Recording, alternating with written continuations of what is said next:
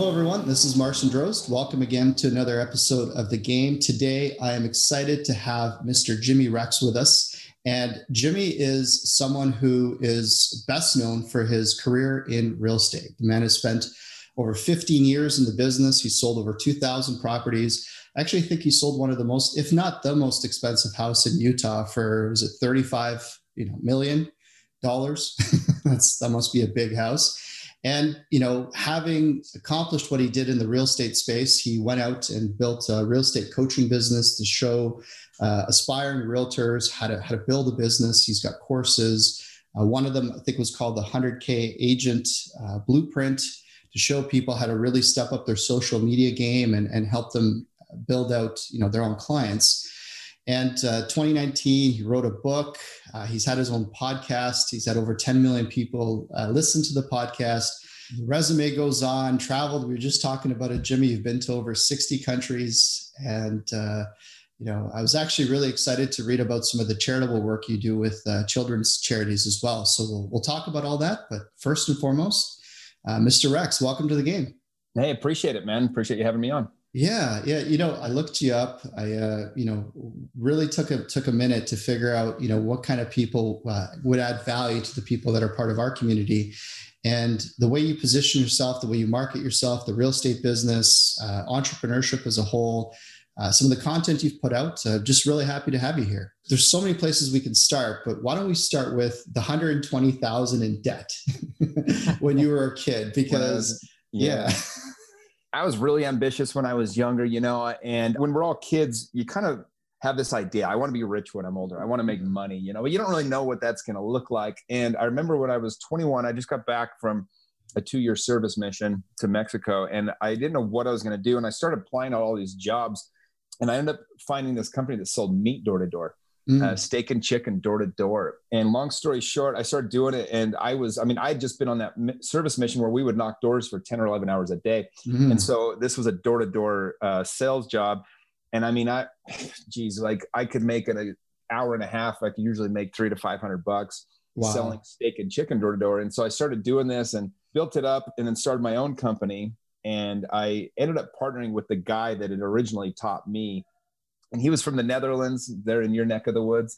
And great guy, but he had some issues, had some drug problems and things like that. And I was pretty naive. I was a young kid. I'd never seen a drug in my life. And long story short, we were going to go big with this thing. We're going to franchise it. We're going to have all these other offices. And I was full on making a plan to be retired by 30. And as we were doing this, we took out a bunch of bank loans and things like that. But because he was from the Netherlands, I had to put everything in my name. And so I had all this debt built up, and then we franchised it to this guy. And when the check cleared for the franchise fee, the dude and I'm like 22 at the time, keep in mind, like I'm just a baby doing all this. And my partner took all the money, took $35,000 of it, and he disappeared for 2 weeks. Wow. And he went on a drug binge. When he came back, he was wearing the same clothes he was the day he left. And he just started crying, and I was crying. And this guy, we'd been together for about a year and a half. And I just told him, I said, I can't handle this. Like, I'm shutting it down. And so I asked him, I never saw him again after that, but I got stuck with all the debt. I had all the loans. Wow. So yeah, man, at 23, I had 120 grand debt. And then when you're 23, like every person I knew was wealthier than me because I had so much debt. Like if you even had no money, or even you couldn't even get enough credit cards to get as much debt as I had. This was all loans I'd taken out and then money I owed to this guy that we franchised to. And so I just started working. I put a poster board behind my wall. I didn't want anyone to see it. So it was like behind my closet door. And I wrote everybody I had debts to and how much. And then that's when I really dove into real estate. And I was working 70, 80 hours a week. I was working so hard because every time I sold a house, I'd get a nice commission check, and I'd pay $2,000 here, $4,000 here, $1,000 here, whoever I could. And I'd go behind my door and I'd cross it off on the poster board. And eventually, after a couple of years, about a year and a half of this, I paid everybody off. And just when I thought I was ready to get ahead again, I was, that's when the real estate market collapsed. But thankfully, I had like a year and a half first where I was able to make this money, learn how to do the business really well. Right. Kind of set me up as one of the top agents in the county, because my second year as a realtor, I sold 98 homes with just me and an assistant. And I think it was, I was the runner up for the salesperson of the year on the Salt Lake Board of Realtors. And So it was that debt though, that was like, it's crippling debt. But what it was a gift, because I was like, okay, like I was desperate to get rid of it. I needed to get rid of it so bad. I didn't think I'd ever have any woman want to date me if I had debt. You know, that was ingrained in me. And I thought, like, how am I ever going to get ahead again? And so I just worked so hard to be able to pay that off. But in the process, built myself up this really cool real estate business. So what I love about your story is that you came up against a situation. I mean, 120,000 is a lot of debt to anybody today, let alone with nothing to show for it. With a car or a house or anything. Yeah. Like you got nothing. Like you might as well have gone to Vegas or done something with it. Right. But you took that burden, and rather than saying, oh, too bad, so sad, you know, go bankrupt or do what, you know, most guys do, you know, you took that and you said, you know what, this is going to make me better. And you took that as fuel. And for most people, the easy thing would have been, oh, you know, I'm a victim and, you know, it sucks. And yeah. So well, it's interesting that you say that. We had another partner that he was one of our sales guys, but he wanted to buy into the company when we were building it up. And he bought in, I think it was either 35 or 40 grand. And he, you know, was an owner with me and the other guy, Herman. But when everything collapsed, he lost it. He was so mad and so pissed off at Herman for stealing our money. And he ended up bankrupting out of his debt because he had taken the 40 grand he invested. I didn't know this. He'd put it on a credit card, an American Express card, like 25 grand of it. And so he ended up bankrupting off out of like 35 or 40 grand. Like I had 3 times as much debt as he did. And he ended up being depressed for several years. Like he got out of it and ended up doing good again. But like he really let that control him. And instead of just taking ownership of it and saying, you know what, screw it. I know this didn't work out how I wanted to, but I'm going to go and make this work now. And so it was kind of contrasting. We have these 2 paths that we get to decide which one we want to take when something like that happens. So what made you take the path that you took rather than the one that he took? Yeah, I just said, look, I took the money. Like I used it. I borrowed the money. Like it's back. Like that's honestly, it was just my character, to be honest. I just said, look, I took the money. I'll pay it back. When the real estate market collapsed, I bought in 13 homes in 2 years. So from 2005 to 2007, I bought 13 houses. My mentor at the end of 2006 was like, sell everything. You need to get rid of these. I got stuck with 2 of them. I was upside down about 100 to 125 grand on each one. And back then interest rates were 6 3/4, 6.25. So I had my payments on each house was 2,500 and I'm renting for 1,500. So I was, I'm losing $1,000 a month per house that I don't have. So I had to sell them, but I didn't want to do a short sale because again, I said, hey, I borrowed the money. And even though they were doing predatory lending and all that kind of stuff, I should never be able to get the loans. But long story short, I was able to communicate with my banks. Instead of doing a short sale, what I did is I had to sell them for whatever I could. And then the remaining debt, I had to take on at a 0% interest rate. So as soon as I got that 120 grand paid off, like no shit, dude, I got saddled with another 160 grand debt right after that. It was like a year later. I'm like, you've got to be kidding me. How does anyone get a So I had these 2 homes that I no longer had, but I had the loans. And thankfully I started flipping homes. I had a couple of big wins, 50 grand, 40 grand. I paid those off actually pretty quick. But as soon as I got my 120 grand paid off, man, I got stuck with another 160 grand. I got an expensive education on finances. You got a couple $100,000 entrepreneur's MBA. It sounds like. Yeah, I should have just gone to Harvard. Well, I listened to you and I think to myself, one of my businesses, you know, you learn about cash. It sounds like you were learning about cash flow or lack thereof at different times. Yeah. Like, oh, it was so bad. But back then, but I was young. Like nobody told me different. My broker was the one that told me to buy all these. Yeah. Like it doesn't matter if they cash flow, you get a commission when you buy it because you can put 0 down. No shit. You'd buy a home for 220 grand. You'd say, if they were asking 230, you'd say, I'll pay you 240, but you got to pay me an extra 10 grand commission. So they would cut me a check at closing for 20 grand with nothing down. Like I got paid $20,000 to own this house. It's insane. Like no wonder the whole damn thing collapsed, but like anybody could do this. And so I didn't care about cash flows. I didn't care about now the way because I helped over 350 investors, me and my partner Tyler last year to buy an investment property. Right. And the number one thing on every house that we sell is cash flow. If it doesn't have great cash flow and future appreciation, we're not buying the house. Yeah. But like back then, it was almost embarrassed about it, but it was like the appreciation was going so high and it was like the Wild West. And unless you went through that, you'll never understand it. but everybody was making so much money buying real estate that you just want to get your hands on as much as you could. You probably remember this too. Remember the whole learning annex thing, the conferences, and everybody was peddling real estate courses. And like George Bush would be on it or something. Random people. Yeah. Trump used to be the headliner before he would do them. Yeah. Commander-in-chief here. And it was interesting because you had so many people pushing on it, and cash flow, like you said, just went out the window. And I remember sitting down with my financial planner and he said, Jimmy, just keep buying real estate. It's never gone down in value. Right. Like, this was a guy that was like, I was putting my trust in, and and back then, like, too, it's not like today. Like today, there's so many podcasts and YouTube channels and experts out there, people that you can learn from. Hell, if you just take the stuff that I've put out about investing and just do that, you will make so much money investing. There's, all these people that know they're doing that. Back when I was doing it, you didn't know where to look. I was buying books that were outdated. I remember like listening to CD sets. I had like Carlton Sheets, No Money Down, and Robert Allen, like these guys that don't even exist anymore. Their programs literally don't work. But that's all we had to educate us. And so like, nowadays, 2020, it's so much easier to find investments and to learn how to do it the right way. But I just didn't have anybody teaching me, and bless my heart, I was trying as best I could, but man, I was falling on my ass pretty hard. So let's walk through your real estate journey, because it's interesting. So you started out, you had that burden of debt, you became a realtor, you paid the debt off, then you continued to sell houses, and then you were flipping your own houses. And I was just doing all of it because it's all part of real estate. You're doing all of it all at once. Okay. Yeah. You're going full throttle. And then the collapse happened. You got stuck with a bunch of debt. So walk me through, step 2 after that. Yeah. I mean, when the market started to turn, thankfully I had 13 homes, like I said, in November of 2006, but my mentor, he was like, sell everything. And so I got rid of all of them, but the one I was living in and one I was renting. That's why I only got stuck with 2 of them.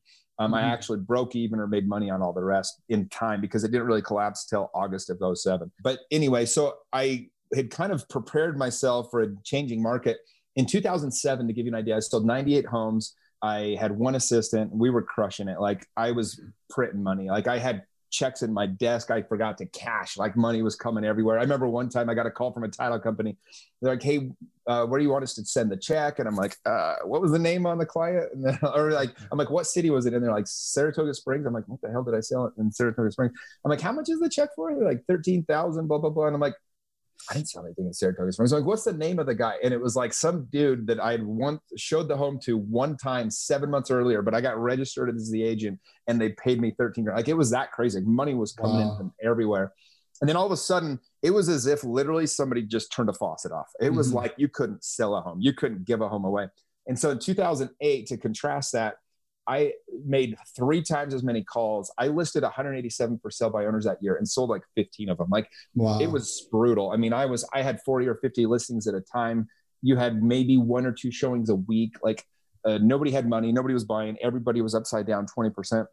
But the way I got through that was I cut my budget down to next to nothing. That was when I really realized how much money I was giving away trying to build my real estate team. Right. And I got very slim on money. I started counting every dollar. I got my budget, took it from like 18 grand a month to like 4 grand a month. My assistant, I let one of them go. The other one went to part-time. And I just barreled down. And for the next 1.5, 2 years, I just grinded. And I actually worked harder than ever in 2008, 2009. Like, those were the years I worked the hardest I'd ever worked. But that was kind of like, for me, I was just like, all right, let's go to work. And that's why I'm not afraid of any downturns now. Like 2008 in real estate, good luck. You will never find a worse time than that. Like, there was nothing worse. Every person you talked to was upside down 20%. Yeah. And nobody wanted to buy anything. But I got through that and survived. I don't use the word thrived, but I was the number 1 agent in my office, and I was still telling my assistant a couple of times he had to wait to cash his check. Rising tide raises all ships, but it also comes out and it impacts everybody, right? Mm-hmm. So with 08, 09, what were some of the new skills that you had to learn to be relevant in the space?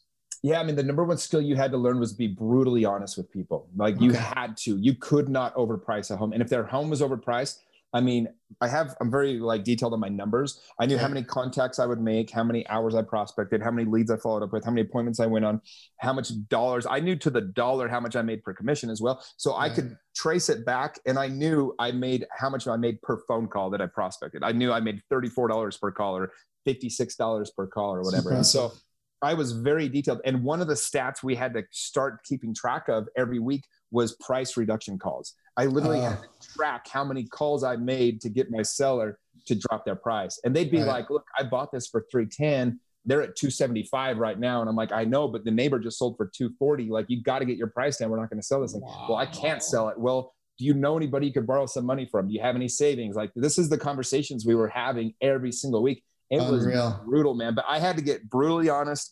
And I just got very disciplined. I just said, you know what? I can't control like the sales. I can control what I do every day. And so I got very focused and very motivated on what I could do. And so every day, I didn't miss, for about a 3-year span, I didn't miss a day of making my prospecting calls 3 or 4 hours every single day. So 2008 contrast to 2020, do you see, you know where I'm going with this, right? Like what are the I got 17 deals under contract this week, and I spent my whole morning just decorating my trunk of my Tesla for the trunk or treat for my buddy's birthday party, you know, like his little kid's birthday party, and deals are just coming. I mean, no, it is that different though, man. It's like 2020 is insane. Like, everybody's buying houses, you know, you can still, because of interest rates being so low, like, you know, it really helps the affordability for everybody. Yeah. Like the same house that I bought for $250,000 with a 6 3/4 loan and an 8 1/4 second loan, my mortgage on that, like if I were to get the same amount of mortgage today, I could probably buy a $650,000 house, to give you an idea. And so, like, people are just buying. And so, like, even though price appreciation has been so nice, but yeah, it's just a completely different ball game than what it used to be. So with, and maybe this is, you know, bordering on speculative, but I mean, I know at least up in Canada here, inventory is down, demand is up. You know, we do business in the US all over the place as well. I see the same demographics. Is there going to be a point, in your opinion, where things are going to slow up a little bit and turn the other way, like these furloughs and the mortgages, all that stuff? Like, where's your head? Yeah, I mean, you're going to have certain areas where you're going to see that a lot more than other areas. So, like, if you live in a Democratic state right now, like, just being honest, nothing to do with politics, but they're allowing furloughs for up to a year. You don't have to pay the rents and stuff, like people aren't paying, but that's going to catch up eventually, right? Other cities, like in Utah, I think, I mean, we're blessed here in Utah. I think we had 92% of people still made their mortgage payment and their rent on time, both of them. And so it's like, you've got a really good number, even though people didn't have to do it. And so I think, here's the thing is, I don't think we're going to have a huge downturn. And here's the reason why is everything is different today than it was in 2008.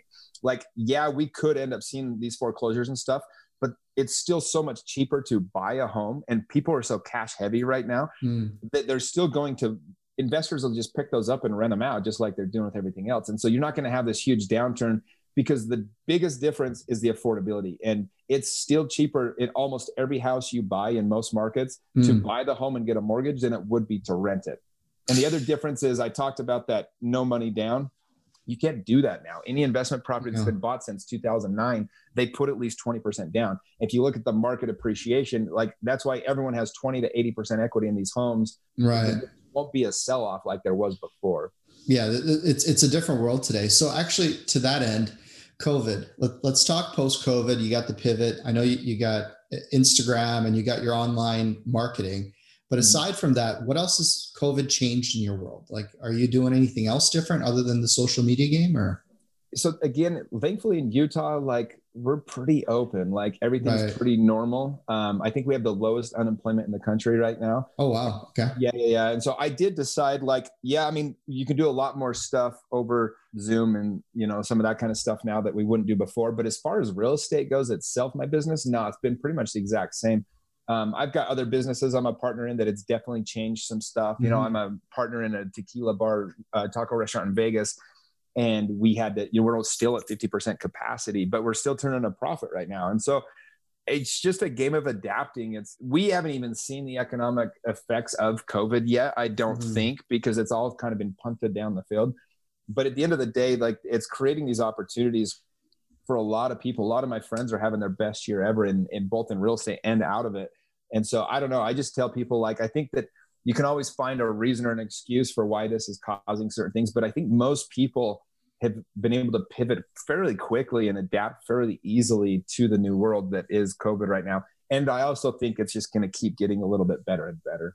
You know, it's interesting. So many people that I talk to that are operating at a high level, whether their business got decimated or not, they all have this theme. They have this attitude of, you know what, whatever this is, it's just going to make me better. And then I've got a handful of people that, you know, the world's ending. Well, and that's, you know, it's sad because, like, unfortunately, a lot of people, they're playing victim to things, whether it's, you know, the president or the COVID or whatever it might be, all these different things, and they get scared. And I don't think they want to be scared, but they allow themselves to fall into this myth that their lives are going to be determined by what happens outside of their control. Yeah. It's just not. It's just like, regardless of the presidential election outcome on November 4th here in the United States, like, me and my buddies will pick up and go to work. Like, we'll be fine. We're going to figure it out. We'll adjust. We'll do whatever that means for either side that wins. Yeah. But there's people that legitimately think that every problem they have in their life is because of Donald Trump or because of Obama or these different things. Like grow the fuck up. Like, it's not because of them. It's, you know, you need to take control of your own life. That's what my whole book's about, is like, you know, like, we get to decide the outcome of our lives, and we get to determine what our lives are going to look like. But unfortunately, there's a lot of people pushing this message, both the media and a lot of the left, just saying it, like, that are saying, like, you need us to save you. Yeah. We're going to help you. We're going to give you money or this or that or whatever else it might be. And it's like, at your detriment, like, that's going to be your own downfall. So it's a dangerous game. Anytime somebody tells you you're a victim, anybody tells you that you're being shorthanded, like, yeah, it's probably true. Like, you can find truth that you're a victim, but it doesn't serve you regardless. So you need to pick up your bootstraps and go to work. Well, and the whole victim mentality, I mean, look, there's always people that are prejudiced and there's people that are victims in every set of circumstances. But in your life, you can find any set of circumstances where you are the victim and someone else is the oppressor.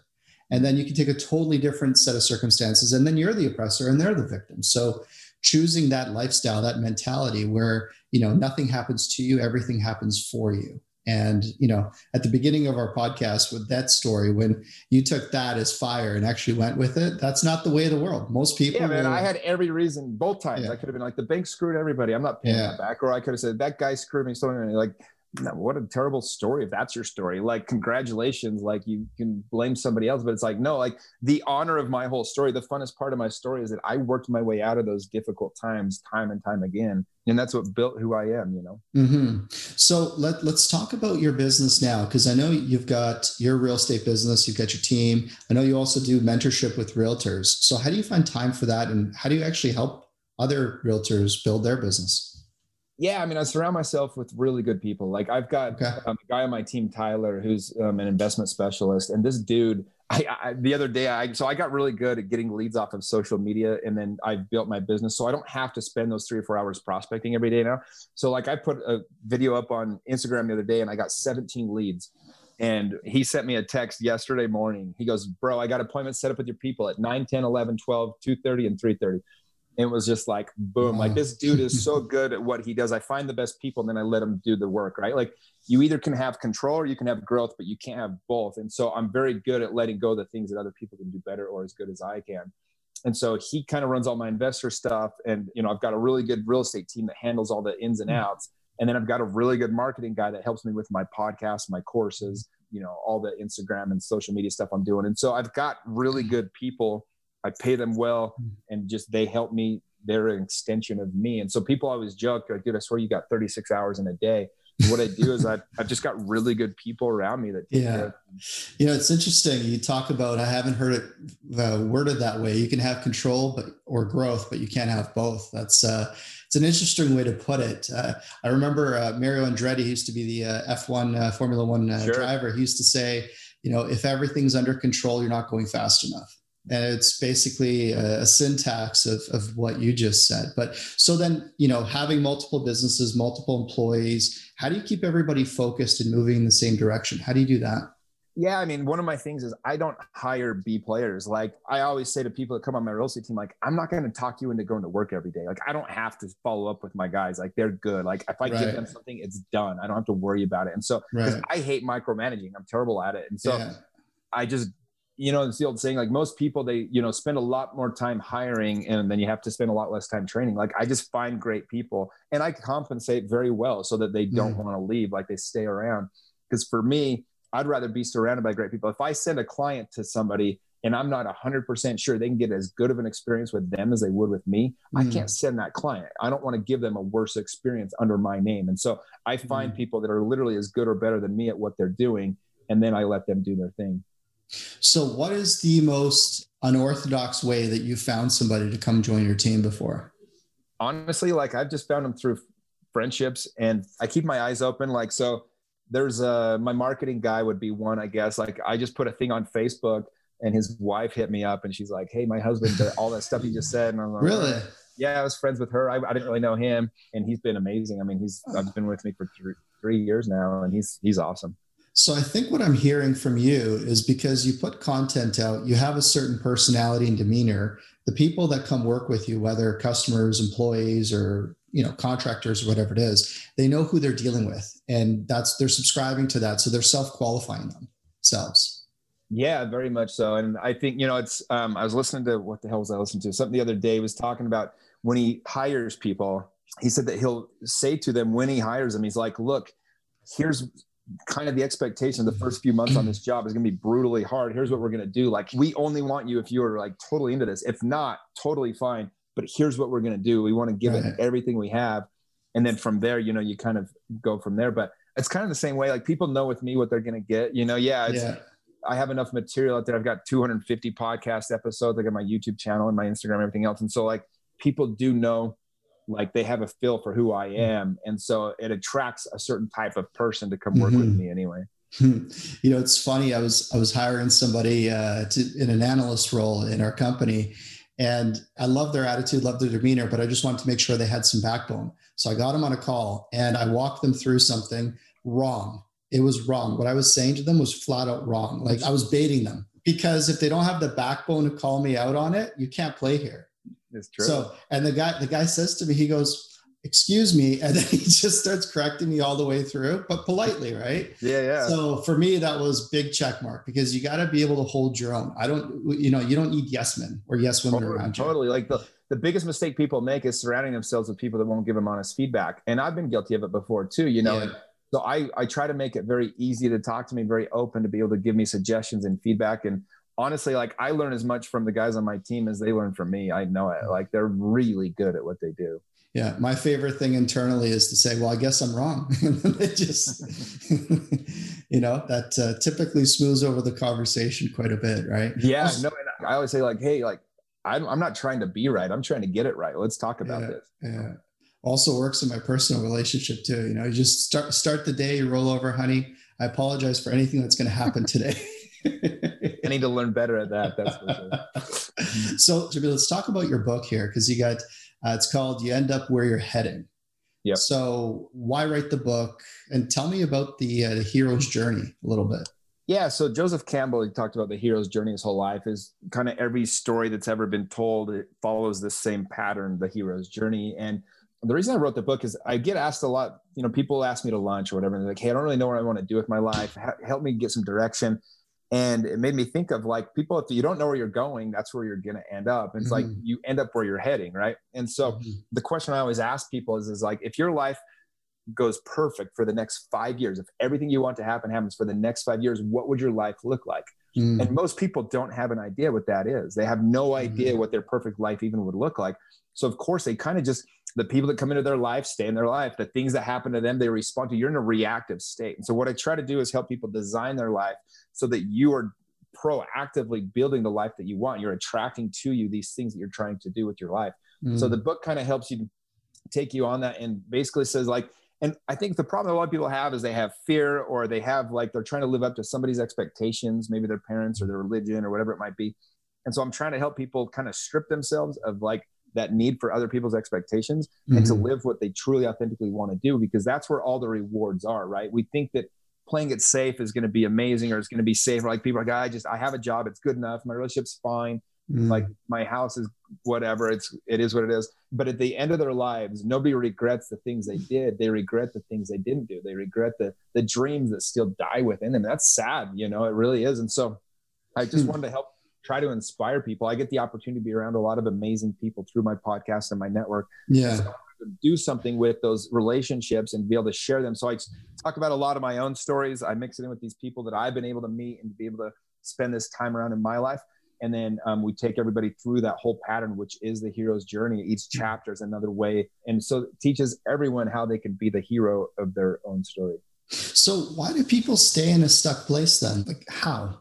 So, I mean, change happens for one reason, right? The pain of staying the same becomes greater than the pain of changing. Like change is hard. Change is difficult. Change, it comes with unknowns. And one of the 6 human needs is certainty. People want to be certain. So even if they're in a bad relationship, they're certain that that's their relationship. They know what it is. And that's better for most people than the unknown or being single or not knowing who you're going to have, if you'll have another companion, you know. So change isn't easy, first off. And so what you have to do is you have to create a whys big enough that force you to get uncomfortable, because it's just comfortable. Like last weekend, I had a bunch of buddies. We were talking about going to the baseball playoff games. They were game 6 and 7 of the Dodgers.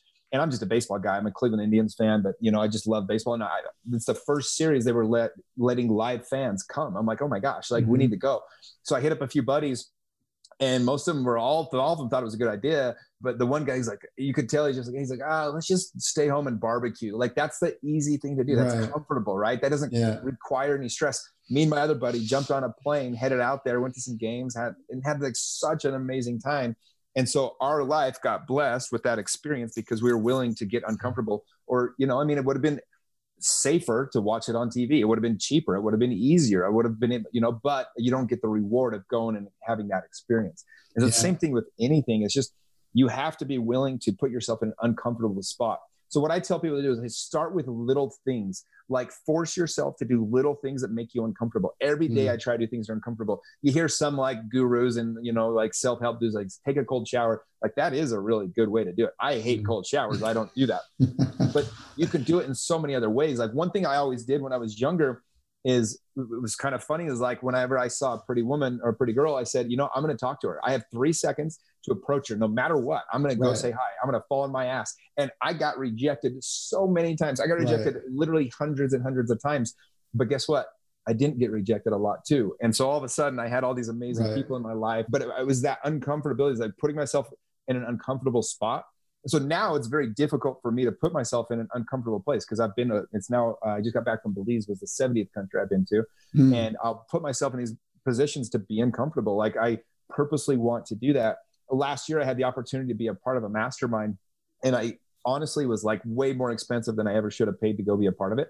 But all the guys that are doing the stuff I want to do were going to be there. I was like, shit, I got to go do this. And so the amount of money it took, I mean, it was a lot of money to go to this, made me uncomfortable. And then I got there and I didn't have any of my people to edify me. I didn't have any of my boys. I didn't have any of my friends to kind of puff me up or whatever. And so I was just completely uncomfortable. And there was a moment in the bathroom. I was going to the bathroom. We were actually at Dan Bilzerian's house, of all places, doing this event.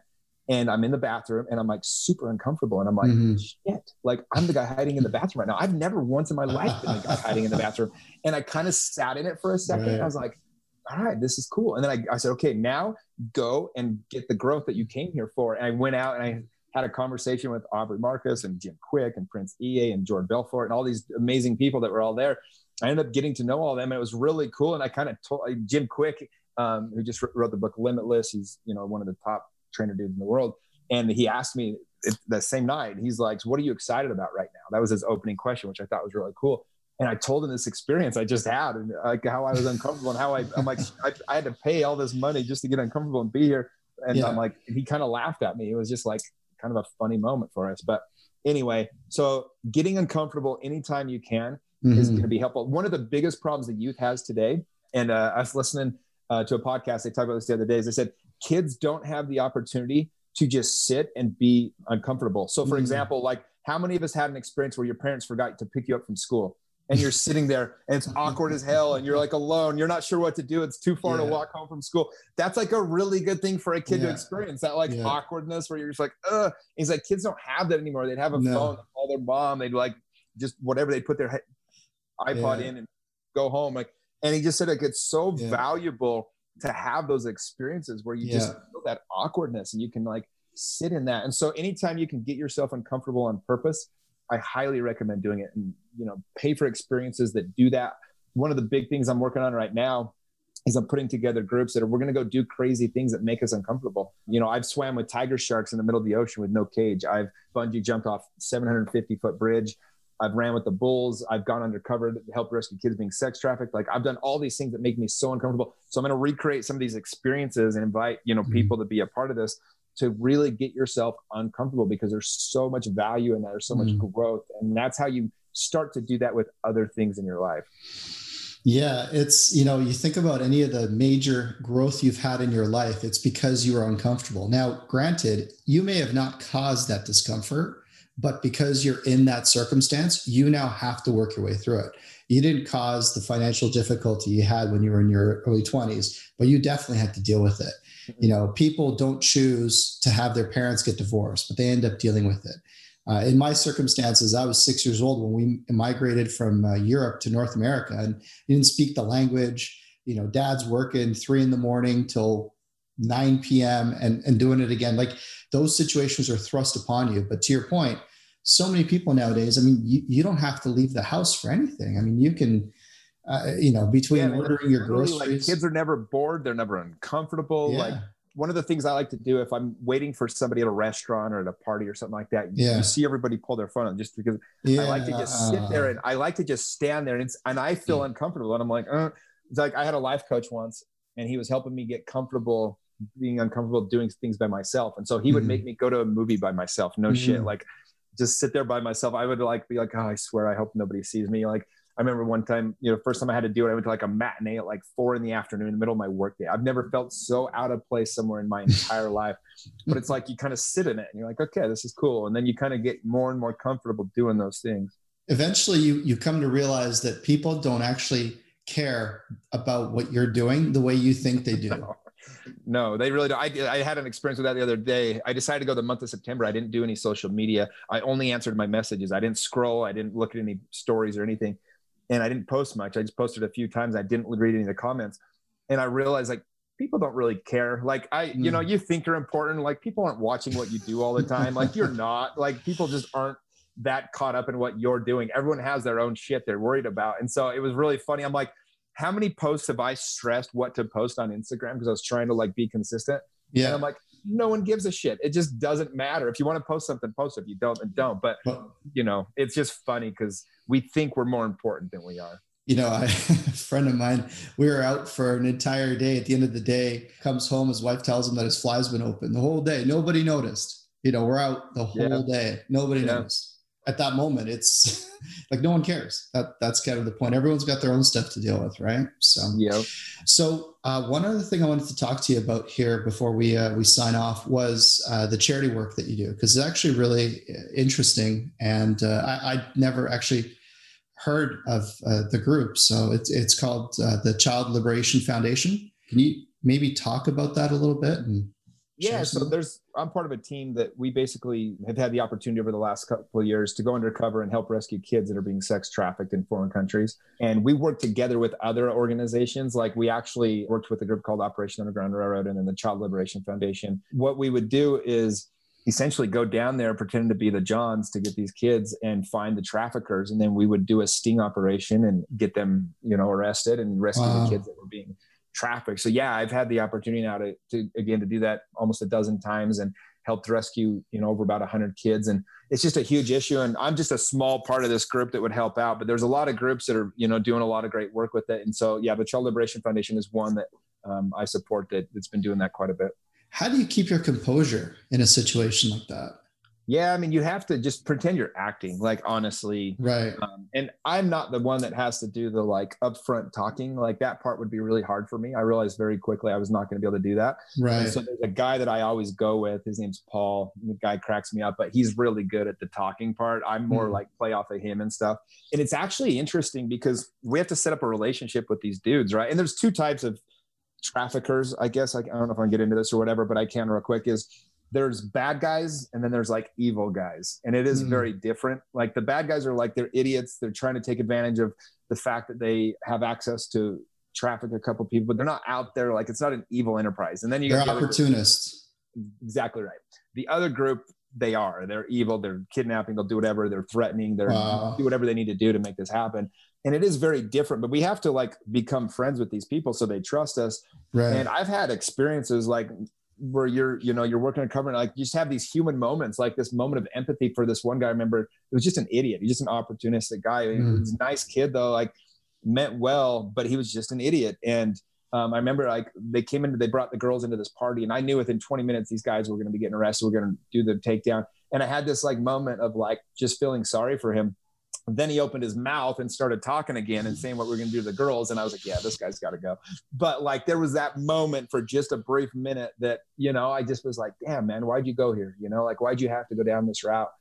You get all the same emotions you would get in a normal situation, but you have to understand. And we never see any of the girls getting actually trafficked. Like, we don't see anything happening. Nothing's actually going down. So that probably makes it a lot easier. Right. We're not seeing the acts being done, if that makes sense. And so we're never actually to that point. And so that probably helps us to hold our composure. But yeah, man, you really, I mean, we've had times, I had one time where, I mean, we thought we were in big trouble, and it was, and I had to actually keep fighting the guy. We were arguing over the price per child, and our only cover is that they have to believe what we're doing. And so I'm like getting into it with this guy. I'm like, no, that's way too much money, man. We ordered, you know, and he's, no, it's not. Like, and they're like, we'll just go find somebody else. He's like, I run things in this town. And we're like, well, if you run things, you don't run it very well. You could, and we're like, but it was like how a real conversation would go. Right. Eventually, you know, the greed always kind of would help us out, that they want to get paid. And so he's like, fine, I'll whatever. And so, but it gets pretty intense. Yeah. Like you're an actor though. Like, you just pretend you're acting. That's the best way I can put it. I'm just trying to think through what the dialogue would even look like, and I don't want to go down that path. But yeah, no, it's exactly what you would think. How did you get into that cause? Like, how did that happen? I just heard about it. So I talk about this in the book. So people say, like, how do I know which road to go down? Right?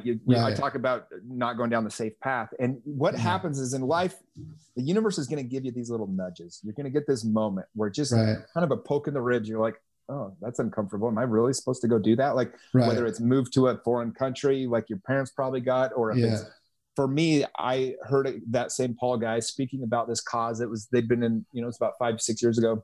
Yeah. And I just knew I had to be a part of it. I got that nudge, and I just said, I know what skills and abilities and network and all these things I have to my disposal. Yeah. I'm going to use this for some good. And so I just made myself an asset. I did everything I could to create as much value for this group as possible. And eventually they let me go, did a good job with them. They really liked having me there. And so I got the opportunity to be a part of several other operations. And that's why it's important to be in tune with what's going on. Like, when you get that little nudge, when you get that little poke in the ribs, listen to it. Like, you know, for your parents, it was move to Canada or whatever. And for me, it was be a part of this group. But when I heard that guy speak, I just said, I have to do this. I have to be a part of it. Wow. Well, I mean, kudos to you. That's an incredibly noble, well done. So what's next for Jimmy then? What is the next step? What is the next path, the next move? Yeah. And so again, I'm always trying to be uncomfortable. And so the next thing for me, again, I told you I want to start doing those groups and all that fun stuff. Yeah.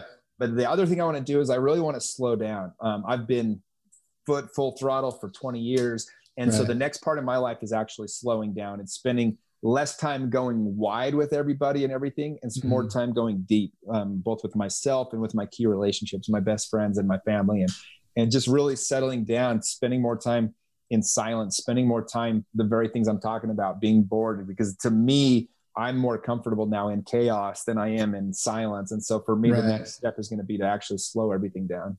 You know, it's interesting. I recently interviewed a former Marine that his job was to go out and check in front of the tanks for the bombs. So in other words, he was, you know, the bait. The bait. Yeah. And he'd gone on and written a book and, you know, done a lot of interesting things, but he learned about the power of stillness, because nothing forces you to be still and present more than looking for mines in front of a tank. Right. Yeah. So, yeah. I think that's the next stage of my life. Excellent. Jimmy, I really appreciate you taking the time to join us here today. If people want to follow up with you, learn more about your world, your business, what's the best way for them to get in touch? Yeah, I mean, the easiest way, if you want to like ask me a question or reach out something, I get back to everybody on Instagram. My Instagram is just Mr. Jimmy Rex. Okay. And I always respond to people like I did with you. That's how we met. But also check out my podcast. It's just the Jimmy Rex Show. And yeah, we have, 5 or 6 episodes a month. We have some amazing, every week is somebody amazing. And that's probably the best way to kind of follow me but yeah, my Instagram, I would love to hear from anybody that's got questions or I can help. Awesome. Well, we'll make sure we put that in the show notes. And yeah, Jimmy, thanks again. Thank you, man. It's a pleasure talking with you. Thanks so much.